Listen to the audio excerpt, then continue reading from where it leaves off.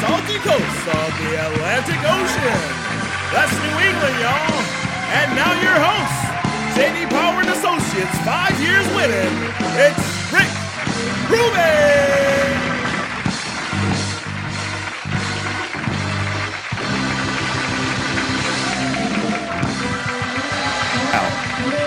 Thank you. Thank you so much, ladies and gentlemen. My name is Rick Ruby, and this is the inaugural episode of the Midnight Show podcast. And like any other podcast, why not delve right in to a very controversial and oversaturated topic? Ladies and gentlemen, tonight we're going to talk about the Freemasons. That's right. Have you been lied to about the Freemasons? Are all these YouTube videos and podcasts and just general interest in the zeitgeist, have you been told the truth? Well, no. And it's mostly due to a lack of research. Well, this is what I'll tell you. I've been a Mason since 2006. I was initiated, passed, and raised into the rights, lights, and privileges of speculative craft Freemasonry. I've climbed the ranks of all the degrees, both York and Scottish, and we're going to get down to it today on the inaugural episode of The Midnight Show. Stay tuned. Okay, let's get down to it. What is Freemasonry? This is the part you know. Okay, so there were some worker guilds, right? Because back in the day, you were either a laborer, a pauper, someone in the proletariat, or you were an aristocrat, right? But there was a middle class, right? The labored, skilled labor force, right? And one of those were the Freemasons. Those were the guys who knew how to build all the cool stuff on the buildings. They weren't just regular laborers. They knew the secrets. And to keep those secrets, what they did is they limited the number of people who could be involved in their organization. They organized guilds. They had passwords and other things, so that they could distinguish themselves from regular workers. Therefore, they could be paid a higher wage and thus is the middle class. There's two Londons in England. There's Londinium and then there's London. The mayor of London is elected much different from the regular London. How is that? All the guilds have to decide who that is. Now that's old English stuff, right? But how it correlates to Freemasonry is this way, right? That middle class back in the day really held power within society, and they wanted to keep that power by way of limiting the numbers and having passwords. That's right, ladies and gentlemen. So what happened?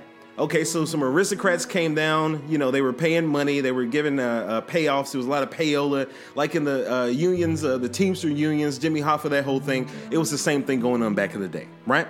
So what would happen is the guys would come down, they were like, wow, this looks really cool in here. What's all this interesting stuff you're doing and all these passwords? And it's like, oh, that's just some cool stuff to kind of instill the importance of our endeavors to the journeymen and the masters within the craft, right? And they were like, man, well, we really want to participate in that. And they were like, nah, you don't know how to do masonry. And they're like, oh, well, here's a whole bunch of money. And they're like, well, you know what? Come on in. We'll let you do it, man. If you want to be a Mason, we'll make you a Mason. And there was born speculative craft Freemasonry. Before that, it was operative. And still to this day, in some places, especially Scotland, it's still operative. That's right, ladies and gentlemen.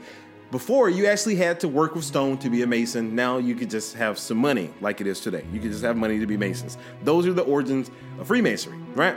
Now, you had 4 lodges that were built in England, right? And they all consolidated together to make the first United Grand Lodge of England in 1717, right?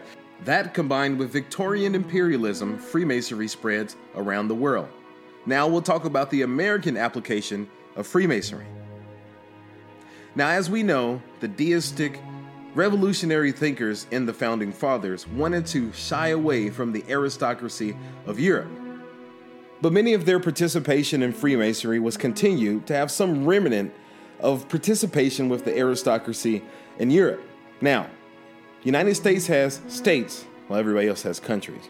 You can go to the Grand Lodge of China and the Grand Lodge of Georgia and so on and so forth. But in America, you have separate states, and each state has its own sovereignty under the principles of exclusive territorial jurisdiction. That's right, ladies and gentlemen, every Grand Lodge is in every state. And this really gets us to the point that we're trying to make today. Basically, what I'm saying is before, Freemasonry used to matter, especially in Europe. Not so much in America, but if you did matter, you were also a member of a Logica da Freemason. No? Now, here's what happened. World War II hit. All the camaraderie that came with that. People were coming home, GIs. And in the 1950s, they wanted to have that same fraternalism. They wanted to have that same camaraderie that they had in their ranks. So there was a second boom of Freemasonry in America, where normal people, just normal guys, became parts of the lodge. They went down, they had their fancy rituals, they had libations afterwards, maybe a couple hookers. It was a great place for alibis, Freemason lodges. Great places for alibis. Shriner temples, of course. But what about Black Masons?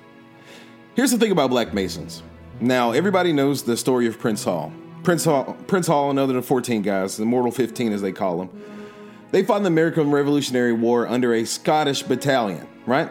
Now, the Scottish battalion may or may not have been clandestine. It doesn't matter.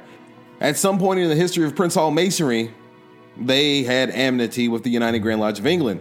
Therefore, they were a right and duly chartered lodge of Freemasons. Right. Now, let's talk more about the exclusive territorial jurisdiction. What it dictates is each state has its own Grand Lodge. But now there's a secondary Grand Lodge, a Prince Hall Grand Lodge.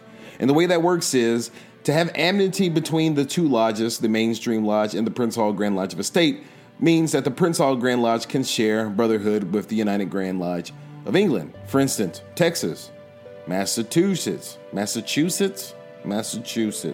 but not Mississippi, not Florida, not Louisiana, not Alabama, not Georgia, because those were slave states.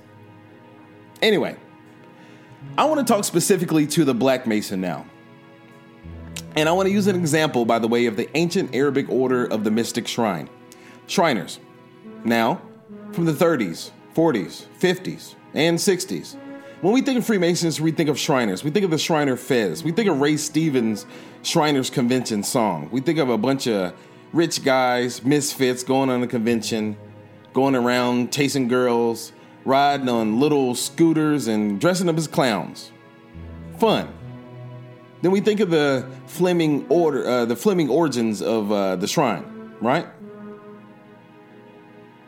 There's no controversy there. There's no Morgan affair. There's no propaganda duo. There's no Illuminati. There's no devil worship associated with them as such. So, just about 10 years ago, the shrine was like, why do we want all that negative attention that come with Freemasons? The most documentaried, story-written organization in the world, save Skull and Bones, which is also associated with Freemasonry. Let's go out on our own. Now, when you think of American fraternalism, you think of Freemasonry in the civic sense, right? Of course, there's college fraternities, there's college sororities, there's finishing clubs at our Ivy League schools, but Freemasonry is the man's man. It's the regular man's organization. Now, let's talk about membership. When you look at white Freemasons, what do you think? A bunch of good old boys, maybe racist, right? Now, there's been advancements in the past couple decades, right? You look at the Grand Lodge of California, they're bringing new, cool, hip members in. You look at the lodge in River Oaks, in Houston, Texas. There's new, cool, trendy members and young executives, young money, new money. But for the most part, you think of a bunch of liver-spotted old guys who have no real power. They just want a place to come and hang out. You know, the the regular man's country club, if you will. And then you think of Black Masons. Well, there's a parallel between college fraternities and sororities and Freemasonry. When a white person talks about a fraternity they were in, Tri Delta, oh, I was in Sigma Chi. Was, past tense, only during my matriculation through college. And then you talk to a member of Kappa Alpha Psi, Omega Psi Phi, Delta Sigma Theta, aka lifelong membership. There's a pride there. There's a camaraderie that lasts well into adulthood. Alumni chapters, it's all there. Prince Hall Freemasonry has a close relationship with college campuses as a result. So they're able to get members earlier, they're able to retain members longer, and suffice it to say, they make the organization just a little bit cooler than our quote-unquote mainstream counterparts. Now, have you ever heard of a Black Mason or a Black Lodge of Mason or a system of Grand Lodges that are predominantly Black? Do you ever hear them about engaging in conspiracies to kill people? Do you ever hear them engaging in a conspiracy to create population control or a globalist international government? No. So much like the ancient and Arabic Order of the Nobles of the Mystic Shrine, isn't it time for Black Masons to separate? Think about it. To get recognized by the United Grand Lodge of England, the Mother Grand Lodge of all the world, you must have amity with your state. Now, let's think about it. I'm from Mississippi. They don't have amity, therefore they're not recognized by the United Grand Lodge of England. But who really cares? They're recognized by the Grand Lodge of Texas, the Prince Hall Grand Lodge of Texas at least. So great. They're recognized by the Grand Lodge of Florida, Prince Hall Grand Lodge of Florida. Fantastic. Do you remember the movie The Warriors? There was a gentleman in the beginning of the movie. He was the leader of the biggest gang in New York, the Gramercy Riffs. He organized a meeting with 9 representatives of all the gangs around New York. The Hi-Hats, the Moon Runners, the Turnbull ACs, the Baseball Furies, the Orphans, many more. The Warriors were there. The Rogues were there. Standing right next to each other, nobody wasting nobody. He said, "Can you count, suckers?" No, the mainstream lodges, grand lodges, they're not.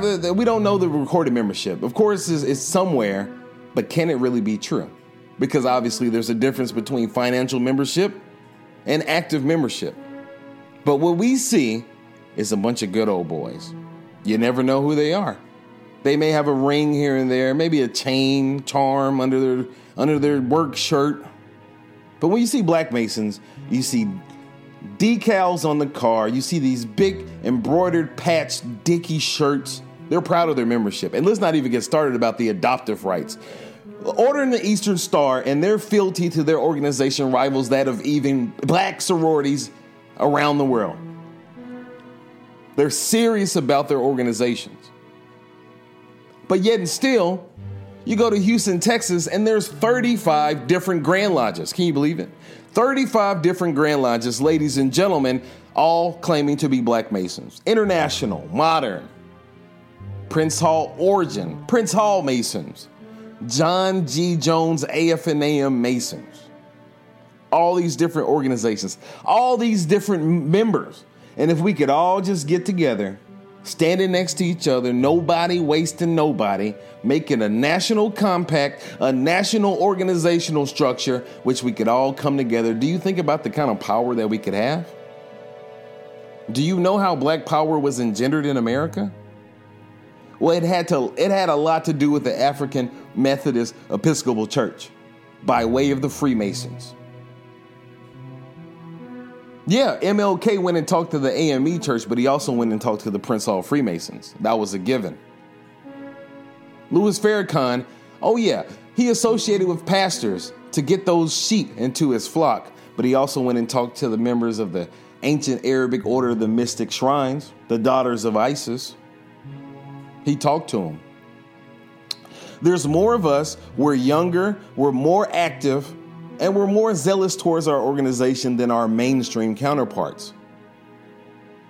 And yet and still, you can't be recognized unless you have amity with your local mainstream Grand Lodge. Just to be recognized by the United Grand Lodge of England? High-ranking members of which who are tied to the royal family, who are currently embroiled in child trafficking allegations. It chokes me up just thinking about it, kids. You know? So here's a message to all the Black Freemasons out of there. Stop being rank and file. Is not the Freemason Lodge a place for civil discourse and disagreement, healthy debate? Why not go to your meeting? Why not propose a principle of a national compact? Shall we organize? Yes. It will require some to relinquish control. Should we keep the current organizational structure? Why can we only operate within the degrees that are given to us by the likes of Stephen Morin? Why do we have to only go by the degrees that were solidified in their nebulous form by a one Confederate General, Albert Pike? Do Do we not even understand the principles of Freemasonry? Have the secrets really been told? And how are they compatible with the Black Mason? This is what's important to understand. With the exception of the David Ackerberg show, multi-episode series on Freemasonry in the 70s, they give all the secrets away. There's no secrets anymore as far as the Blue Lodge is concerned. But brethren, do you remember your teachings? Do you remember your landmarks? It's an esoteric organization. And for all the people out there who aren't Freemasons, you're being lied to. You don't know any secrets. What are the true secrets of Freemasonry? What are the true secrets of Freemasonry? I'm talking to everybody now. The true secrets of Freemasonry is a hundreds and hundreds and hundreds of year animosity against the Catholic Church. Starting with Hughes de Payne and ending with Jacques de Molay. We're talking about chivalric Christian mystics in the times of the Crusades, who were called upon as pious champions and then cast aside as heretical blasphemers. It forced the organization to go underground by way of the Martinist orders, the Jacobin clubs, the Jesuit orders, and they snuck their ways to safer grounds in America by ways of people such as Stephen Morton, snake oil salesmen who would take degrees to this populace drooling at the mouth for quote unquote more light in Freemasonry. Deistic patriotism, the casting off of Christianity, and an hatred and an animosity for the Vatican and the power that destroyed the master so many hundreds of years ago. Think of this. You're black. You were a slave during all that. Why are you concerned with any of that? Wouldn't it be more appropriate to have a degree system, Order of Toussaint? Think about it. First degree, West Africa. Second degree, Middle Passage. Third degree, freedom. When you think about the traditions of Freemasonry and the fact that we are the stewards, the heralds, we are the custodians of the ancient mystical orders. We're talking about the order of the Egyptian pyramids. We're talking about the Mithraic cults, the cults of Pythagoras. We're talking about the Druidic and the Martinist traditions. We're talking about the traditions of the Jacobin Club, Robespierre, Danton, and Marat. What about those mystics of the Victorian era, Aleister Crowley, Helena Blavatsky, the secret masters of the Rosicrucians, the Hermetic Order of the Golden Dawn, Thelema, Alpha et Omega? You would be considered clandestine if you go by the United Grand Lodge of England model. Heck, in America, you can't even be a Royal Arks Mariner. Some of us want to be Memphis Mizraim. Some of us want our 90th degrees. Who says we can't do it? Because we're too preoccupied by being clandestine by supposed child traffickers. It makes no sense. With a national compact, with an agreement amongst all the black lodges that we will sever our ties with the white lodges and go out alone, in what way could we possibly be affected? How would it affect if we were not to associate with the Grand Lodge of Mississippi? Let's really sit here and think about it. If we were to separate from the Grand Lodge of Mississippi right now, how would it really affect our membership? Stringer Grand Lodge is literally across the street from Jackson State University. How would it affect our membership? We have a bustling, zealous membership, younger than any other comparable organization in America civically. The Elks, piss shy.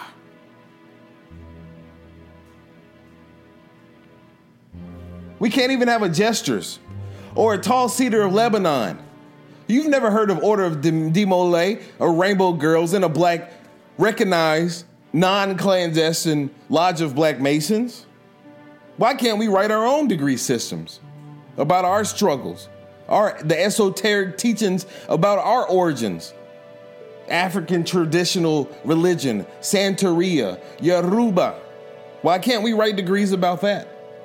Because we will be considered clandestine by our counterparts, and therefore we will be seen as clandestine by the United Grand Lodge of England. Who really cares? Is it a contest of whose buildings are more grandiose and opulent?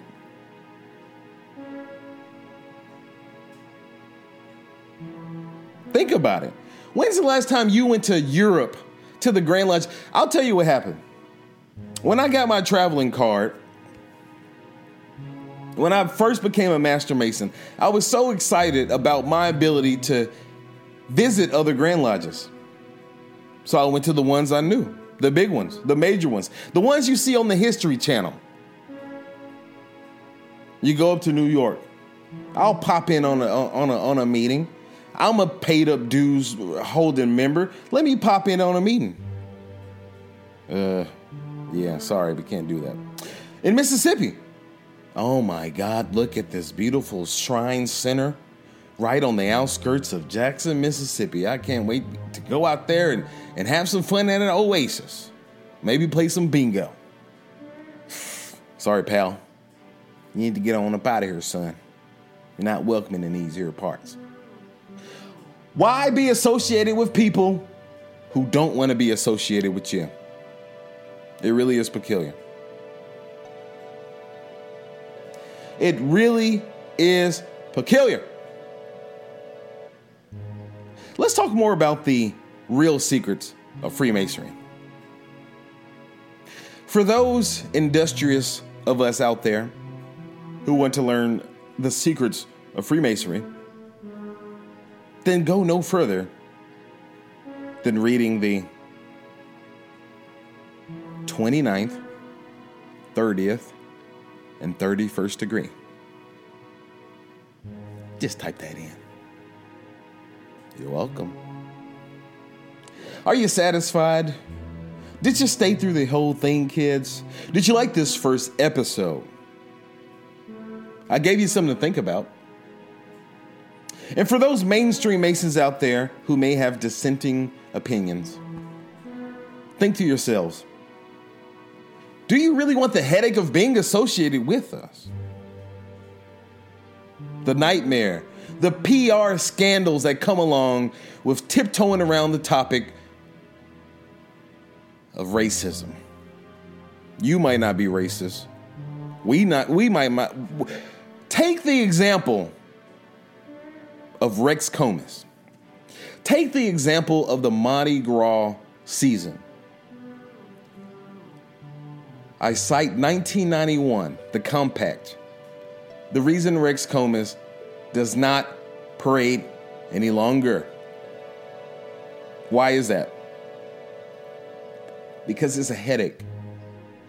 You don't want to be told what to do. You have an important and lofty mission as laid out in your rituals, perfected by Albert Pike, expanded by Mackey. You have a mission. Why be bogged down with the politics of inclusion? These are real statements. These are not statements to make you feel bad, to antagonize you as an organization. According to those compacts, those landmarks, you have a mission. And being bogged down with the politics of race is really distracting to the mission. It is not a PR stunt.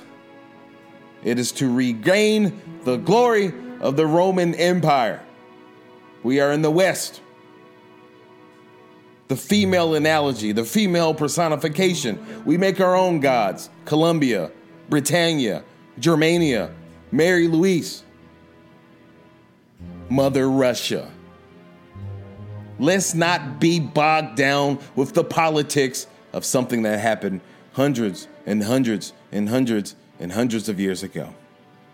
Let's not apologize for those things anymore. My mainstream brethren, my brethren, my Caucasian brethren, my white brethren, my Scandinavian brethren, my Celtic brethren who have amity with the United Grand Lodge of England. I charge to you today, take away your mutual recognition from those black lodges.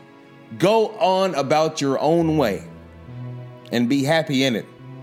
Get back to the dutiful work of your second and third degree. Remember your mission of the 14th, the Elus, the important esoteric work of the Roskreuz de Herodim. Remember those things, my brother. Remember the patriotic lessons of the tall cedars of Lebanon. No longer shall we bog you down in your important works. No longer shall we distract you from your esoteric mission. I claim today that we relinquish those associations. We relinquish those chains from you so that you may become more mobile, to hide in the shadows, to not have to explain yourselves to the woke culture. Go now and finish your mission. Resurrect Joc de Molay in the hearts of all brethren. And with that being said, ladies and gentlemen, my name is Rick Ruby, and this is the inaugural episode of the Midnight Show podcast. If you enjoyed this, make sure you like, comment, and subscribe, share. I don't know how it works on the podcast. It'll be available on iTunes, I think.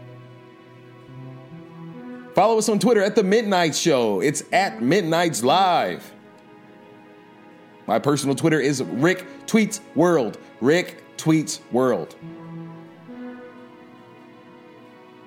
They have taken my Twitter away. They have taken my TikTok away.